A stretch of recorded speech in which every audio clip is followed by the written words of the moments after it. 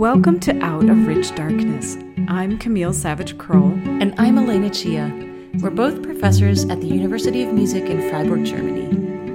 In this podcast, we reimagine the ways in which we learn and make music and explore how it can be part of a holistic, healthy way of being in the world.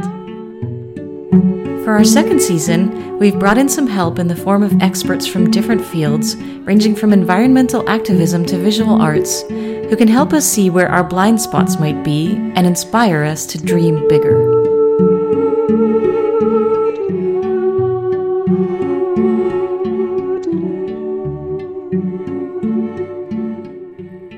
I'm so grateful to today's guest, Jason Alexander Holmes, for taking the time to share about his musical journey, including what it means to be a Black person and an educational leader in the field of classical music. Jason is the artistic director of the Cincinnati Boy Choir. Previously, he served as the director of educational programming at the Boston Children's Chorus, where he oversaw the musical and social education of over 400 singers. As you will hear, Jason has a beautiful and powerful bass baritone voice. As a performer, he is at home in the worlds of opera as well as musical theater. Choirs under Jason's direction are consistently praised not only for their energetic yet unified tone and engaging performance, but also for the expressive ways in which singers use their voices and bodies to communicate.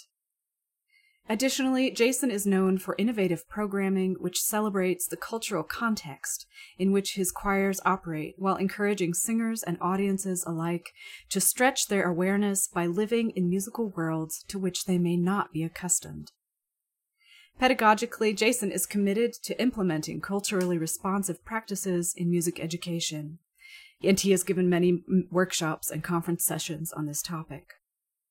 At the core of Jason's teaching and performing is the belief that we are all expressive and musical beings who deserve to witness and participate regularly in moments of truth and beauty. At the end of our conversation, we share ideas about how institutions of higher learning might start to open up to new possibilities and become more inclusive.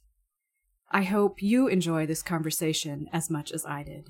Right to begin, I would just like to thank you again for taking time to talk with me. I know you have so much going on right now, and it really means a lot to me that you've made the time for this conversation. So thank you.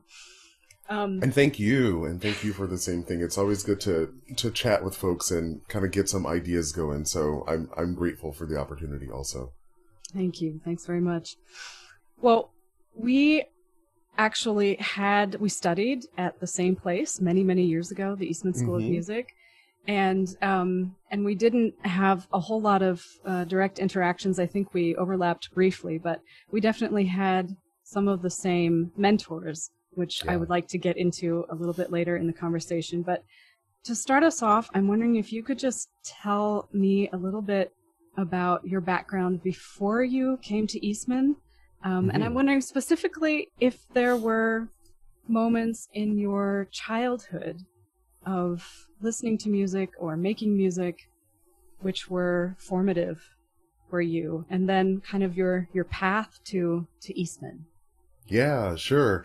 It's funny. I think my whole childhood was a moment, like one big collective moment of music making that was formative to me. So I grew up in southern rural Virginia. The town is Ridgeway. But I didn't even grow up in the town of Ridgeway. I grew up in like the surrounding countryside of Ridgeway. And I guess my first music experiences were at home with my mom, followed very quickly, with my mom and dad, followed quickly by making music at church. And that was, singing in the young people's choir at my church. Then it morphed into playing the piano and organ, with a bunch of different church choirs. And school music, in elementary school, we had itinerant music. So it'd be like 6 weeks of music and then 6 weeks of art and, and so on and so forth. Yeah. So it wasn't a full year thing. And whenever I think back on that, I'm like, God bless those teachers who like every 6 weeks had to like pack up and move to a new school and like learn all, 500 students, in that school, and then somehow deliver a curriculum. Yeah, that was an interesting experience. And now as an educator thinking about it, it's even more interesting. Mm-hmm. And then most of my school music was in secondary school was in band. I kind of tangentially participated in choir. We kind of stole an enrichment block here or there to be involved with the choir. And then of course in school musicals in high school. So that was that. Well, that's really interesting. So your early music experiences with your mother, was she a musician, or was music just part of your home life? It was just part of my home life. Okay. Even now when I go home, like my mom is always singing, always singing. So I might also be an annoying mother. That's great. But at the same time, excuse me, it's very soothing. Mm-hmm. Just that sound of the mom's voice, the mother's voice. So I think an ardent lover of music, and I don't think she would call herself a trained musician, but definitely a lover of music and not shy about singing. Mm-hmm. Mm-hmm. Yeah, it's interesting. So your time with your mother, and then you mentioned church choir, which is something that it involves other people. It's a very communal activity, and I know that's still a really big part of your life as a musician today. The main part, I guess. Yeah. And was it that communal sense? You mentioned also later band and musicals. Those are all things that are, of course, you have to have a solo practice as a musician, but all of those things that you mentioned have to do with making music with other people. I mean, the social aspect for me was really important, right? I was kind of a nerdy kid in the rest of my high school, but, with my, band friends or musical friends, I was just a kid, right? So, and we, shared similar interests. And, connected to that communal sense is this idea of sharing that has been, from the very first time someone asked me to write my philosophy of music education, it's been about sharing, because, people shared experiences with me. I think of my middle school choral director, who, again, I wasn't enrolled in choir, but, she figured out a way to kind of beef up the choir during some, otherwise, I won't say useless, but maybe low on the usefulness scale blocks of time. Okay. And she kind of recruited some folks. And really, it came from her needing boys in the choir who were well behaved. I was most often well behaved, not always, but most often.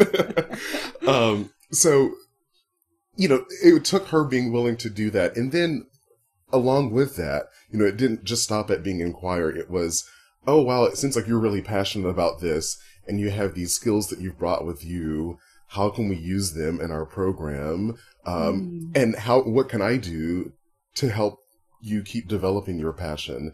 And so that was sharing, definitely. I mean, and that's not to say that the programs that she recommended were free. They most certainly were not. But even sharing the knowledge of those programs, and allowing me to share what I already knew coming into the classroom was very important. So, and that is so important. I mean, it's amazing to me every time I hear experiences where people, even in this setting where there's a lot of people involved, I mean, choirs are always involving a lot of different people, but when there's really a focus still on people as individuals and in investing in them as individuals. And I hear that in your story as well. Yeah, for sure. And it's something that I come back to over and over in my own work. And to be quite honest, it's easy to forget, I always talk about my first, choral teaching, real job thing. There were 170 kids in a fourth grade choir, and it's easy to forget individuals when there are 170 of them, and you meet, once or twice a week for an hour before school. That you feel this pressure to get things done, but, thankfully I saw a lot of the kids, as their general music teacher also in smaller groups. So I recognize, I guess I say all that to say that I recognize the challenge of seeing individuals, as they kind of contribute to the group. Yeah. It's so important. And then how did you get to the point where you thought, okay, I want to make this my life and I want to study at a conservatory? Yeah, it really came down to having to understand exactly what I was passionate about. And it was music. And even though I was in band, I realized that I got more joy out of singing and being in groups of singers. So there was a voice teacher in my area who also lived, outside of town with the cows. And she had gone to Eastman as as a master's student, like years and years ago. I mean, she was in her 80s when she taught me, so long time ago.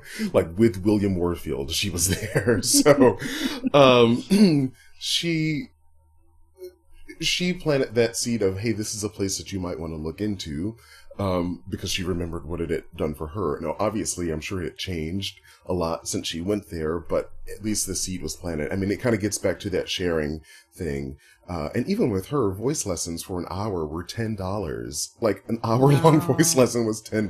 Wow. Because she knew the community, and she was also doing it for her love of sharing this art form with folks. So I guess that's where the seed was planted for Eastman. And once we decided that I wanted to audition there, I picked some other places also. Funny enough, I auditioned at Cincinnati, CCM. Okay. And here I am in Cincinnati now. I didn't go to CCM, so I don't know what's up with that gravitational pull. But, and then at another school, Appalachian State in North Carolina. And those were the only three. I mean, when I got to college and realized that some people auditioned at 10 schools, I was like, oh, okay. Mm-hmm. That's a thing, I guess. I didn't have the time or the money to do that, but right. But yeah, that's kind of my path. And then there was a connection between Susan Conkling, she's a common mentor for both of us, right?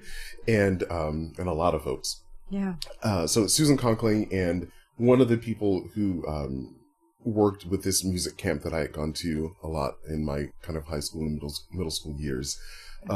So, again, thinking about that communal connectedness, right? They were able to chat about what would be best for me, having a conversation that I didn't even know about, right? Wow. So what a gift.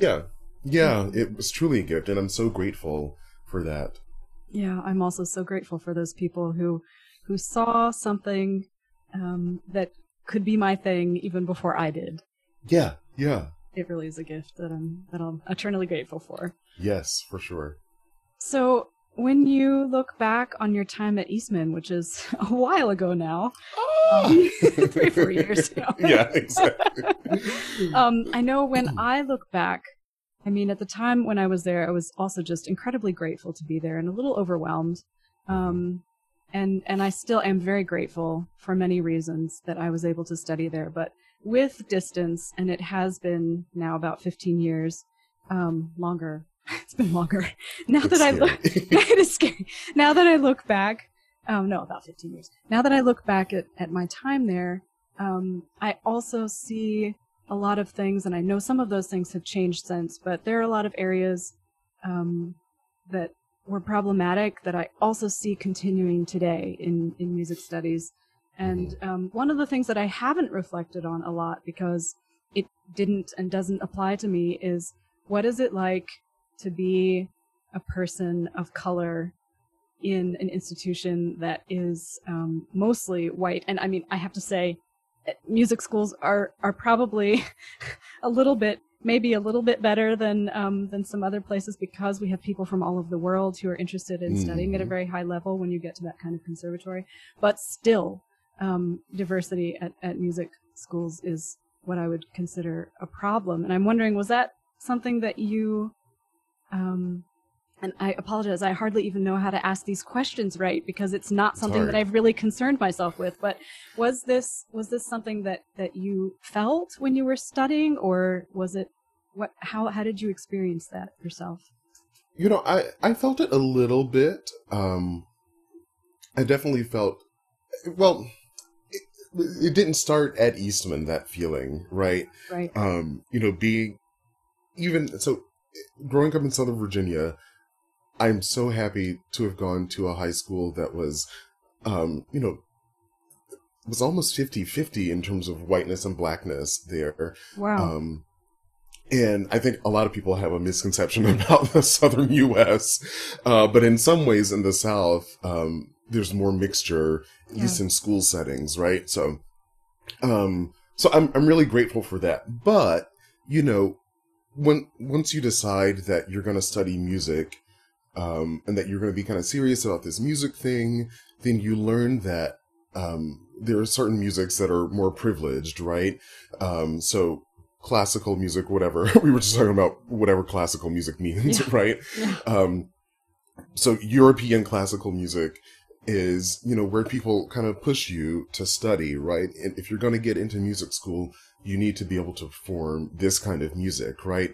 So once you throw yourself into performing and learning, and I would even say learning to love that kind of music, because it still is a big passion in my life, and I'm thankful for my knowledge and, you know, practice of that kind of music. But anyway, once you find yourself in those spaces, you do look around as a Black person and notice that it's only you, right?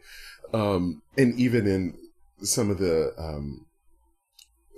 music camps, right, you realize that there's a small community of Black folk who find each other and tend to stay with each other to be, you know, to feel that sense of community, and to have that sense that you can just kind of be who you are, without people either kind of interrogating who you are, asking you to change who you are, or, you know, it's almost like this veneration of who you are, but within that veneration, it kind of only amplifies the difference, right? So I would say that that's a thing that started before Eastman, that continued at Eastman. You know, I was often in rooms where it was only me. Yeah, wow. And it was, I'm thankful for people who, I'm thankful to have been able to find communities of Black people, and, you know, and they were not always in the Eastman community, but sometimes within the larger Rochesterian community. So, and that was really important for me. It's the same in Cincinnati, really. You know, when you walk into a room of arts leaders, you walk into a room that is very white. Yeah. And I mean, in the color of people, but also in the, you know, customs and traditions and the values, you know, it's full of whiteness. So I found it important here even to seek out communities of Black people, who I knew would embrace me. And, yeah, that was it. The place where it was a little different was in Boston with the Boston Children's Chorus, because of the Children's Chorus mission. You know, there were people of color, but, you know, I will never forget the look on, you know, the Black moms and dads and grandparents' faces, you know, when I was still new there, and, you know, they would come in to the office and I would be sitting at my desk, and, you know, someone would introduce me. This is Jason Holmes. He's one of our new conductors. And, like, there was this look of shock and pride and, you know, like, oh, wow, you're a conductor. Wow. So, yeah, that feeling is there in different ways, and people respond to it in different ways. Maybe one other example is during my elementary student teaching, a first grade student who was Black, a Black boy. I mean, he saw me with a teacher, like, ID badge, right? And he just kind of looks at it and says, "You're a teacher?" And it was, again, it was like disbelief. It was comfort. It was like all of those feelings in his voice and in his kind of body language. And probably affirmation that you are exactly where you need to be, because you are so needed in that role. And it's unfortunate that it's so rare that it's surprising. Yeah. Yeah, it just shows, I mean, that's just a reaffirmation of how desperately we need role models of all kinds. We do. For our kids and for our students and in leadership positions. It's affirming, but it's also indicative of a burden, kind of, right? Exactly. Because when you realize, and it also makes you question yourself all the time. I think we all deal with, oh gosh, what is it called when you're imposter syndrome, right? Yes. I think we all deal with that. There's another layer of that when you realize that someone appreciates you because you look like them, right? And then you start to wonder, wait, did someone else know that? And then that's why I got this job? Or like, it plays with your mind all the time. And it takes a lot of kind of self-talk and community healing to kind of keep going in the direction. And also knowing that, you know, once you feel like I'm supposed to be here, because of, you know, these reasons that we've just talked about, how will I know when it's time to move on? And can I move on without guilt? And I think every teacher who's left a teaching job feels some kind of guilt, right? Because the only way to do it well is to form relationships and strong relationships. So when you have to break those relationships by, you know, saying that you're going to be absent, then it's just hard for everyone. But again, there's another layer when you're like, and if they don't hire someone who looks like me, you're going to feel alone again, you know? Wow. So that's, you know, there's affirmation and there's also the kind of burden. It's really interesting what you were just saying. I mean, some of the things you were just saying, I never would have even thought about. Some things really resonate with me also as a woman, because this is another thing. A lot of times I'm one of very few women in a room in academia. But what you were just saying too about when is it okay to leave, and realizing that you're potentially leaving a hole that is more than just your personality. It's leaving a hole because people are not being able to see themselves anymore in a certain way. I mean, I just imagine that this is also exhausting. It can be, yeah. and I mean, honestly, something else that just kind of went ding with me when you were talking about your experience as a student in Rochester, and also finding a community outside of the music conservatory world and also now in Cincinnati, realizing that that's something I never had to do. I never had to think about finding a community of people like me, because of course we're all individuals and we have very different backgrounds, but that was not something that ever crossed my mind, to be honest. And that, of course, that is also an extra layer of in a sense of self-care that you're responsible for, because it's not part of the package. Exactly.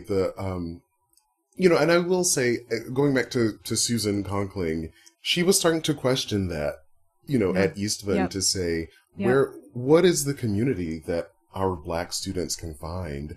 And, you know, she was starting to question it because so many Black students were dropping out, you know, you know, were not able to sustain themselves, you know, in this conservatory. And it wasn't because they didn't have skills. It wasn't because, you know, they shouldn't have been there in terms of on a skill level and passion level with everyone else. It was because that we all need community to kind of survive, and it wasn't there to bolster. So, and again, that was years ago, right? And, you know, that was before Black Lives Matter was a movement. And so I can only imagine being a white woman in these rooms full of mostly white men, and having people look at her like she was crazy. And I mean, she shared those experiences with me that, you know, that people just kind of looked at her like, well, that's not a problem. What are you talking about? So, Yeah. I also remember her hinting at things like that. I know that when she took some stands, it was not always well received. Right. But it is all the more, an example to me and a reminder that I have to put myself in uncomfortable situations. And I have to go in even when it doesn't feel right, and I have to speak up even when I feel very powerless, which is sometimes the case. For sure. I'm so glad you keep mentioning Susan, because I would love to talk just a little bit more about her with you, if that's all right. Happy to. I went back before we had this conversation just recently and looked at her Facebook page, and I think maybe I have to say, for people who don't know her, a little bit about who she was. Dr. Susan Wharton Conkling was a professor that we both had at Eastman. She then moved to Boston University and continued, though, for both of us to be someone who was a really big influence on our lives. And I know she supported me in multiple ways. I sometimes, even after I moved to Germany, would ask her if we could Skype, and we would get on Skype and talk about things that I was thinking about. And sometimes really when I wasn't sure which direction I wanted to go, I knew that I could depend on her to give me a really honest answer based on all this experience that she had. And really it wasn't until we lost her in the fall of 2018, for me, very unexpectedly, to cancer. Yeah. I mean, I was actually working on a project with her a few weeks beforehand, and she did not mention even that she was sick. So it came as just a total shock to me. And I think, and that was really, it was one of the last things that we did together. She was editing this journal at the time and had spent a lot of time, she wanted me to write an article for it, and we spent a lot of time talking about it, and that was kind of her final gift, if you will, to me. But when she passed in 2018, you wrote a post on her Facebook page, which I read, and read with tears again recently, because you so eloquently describe who she was. And if it's all right with you, I'd like to read part of that. Sure. Okay. You wrote, and this is 2018, you wrote after her passing, "We all need people who help us recognize our own worth, who will tell us what our superpowers are and give us space to use them. Sometimes with a little or not so little push. We need people who encourage us to be our full selves. We need people who will connect us to like-minded folk whom we can learn from and with." And she was so good at that. I've never met anyone who had that gift the way she did. And still does, because she's still connecting people. Yeah, well, this conversation is an example of that. Absolutely. We need people who will treat us like family, because that's just how they treat everyone. We need people whose intellectual brilliance pushes us to pursue a level of scholarship beyond what we imagined we could do. We need people whose presence we never leave without smiling and laughter. We need people whose compassion makes us better people. We need people who aren't afraid to question the status quo and to work to change systems that oppress people. We need people whose artistry and love make the world a more beautiful place. And a little bit further, you write, "Susan had the incredible ability and courage to be both fiercely intelligent and fiercely caring. In recent months, Susan and I had stimulating conversations about how to move our field of music education to a more compassionate and equitable place, where teachers are fully prepared to see their students for all that they are and for all the treasures they bring with them to the classroom." Something we were just talking about. "I can't think of a more fitting final memory of my teacher and friend. Susan saw me for me when others were not always willing to. Because she did, I saw me and wasn't afraid." And at the very end you say, "I am thankful to work in a field that continues to question and refine its practices, in no small part because of Dr. C's scholarly and interpersonal prowess. Thank you, God, for the life and work of this great woman." And I can only say amen and exactly to what you wrote. It's hard to read that without getting tears. I'm wondering, when you think about Susan and you write about continuing her legacy, what do you think are some ways, some concrete ways that we can do that as leaders in the music field and in music education? I guess to answer that, I'll kind of expound on that final memory that I shared.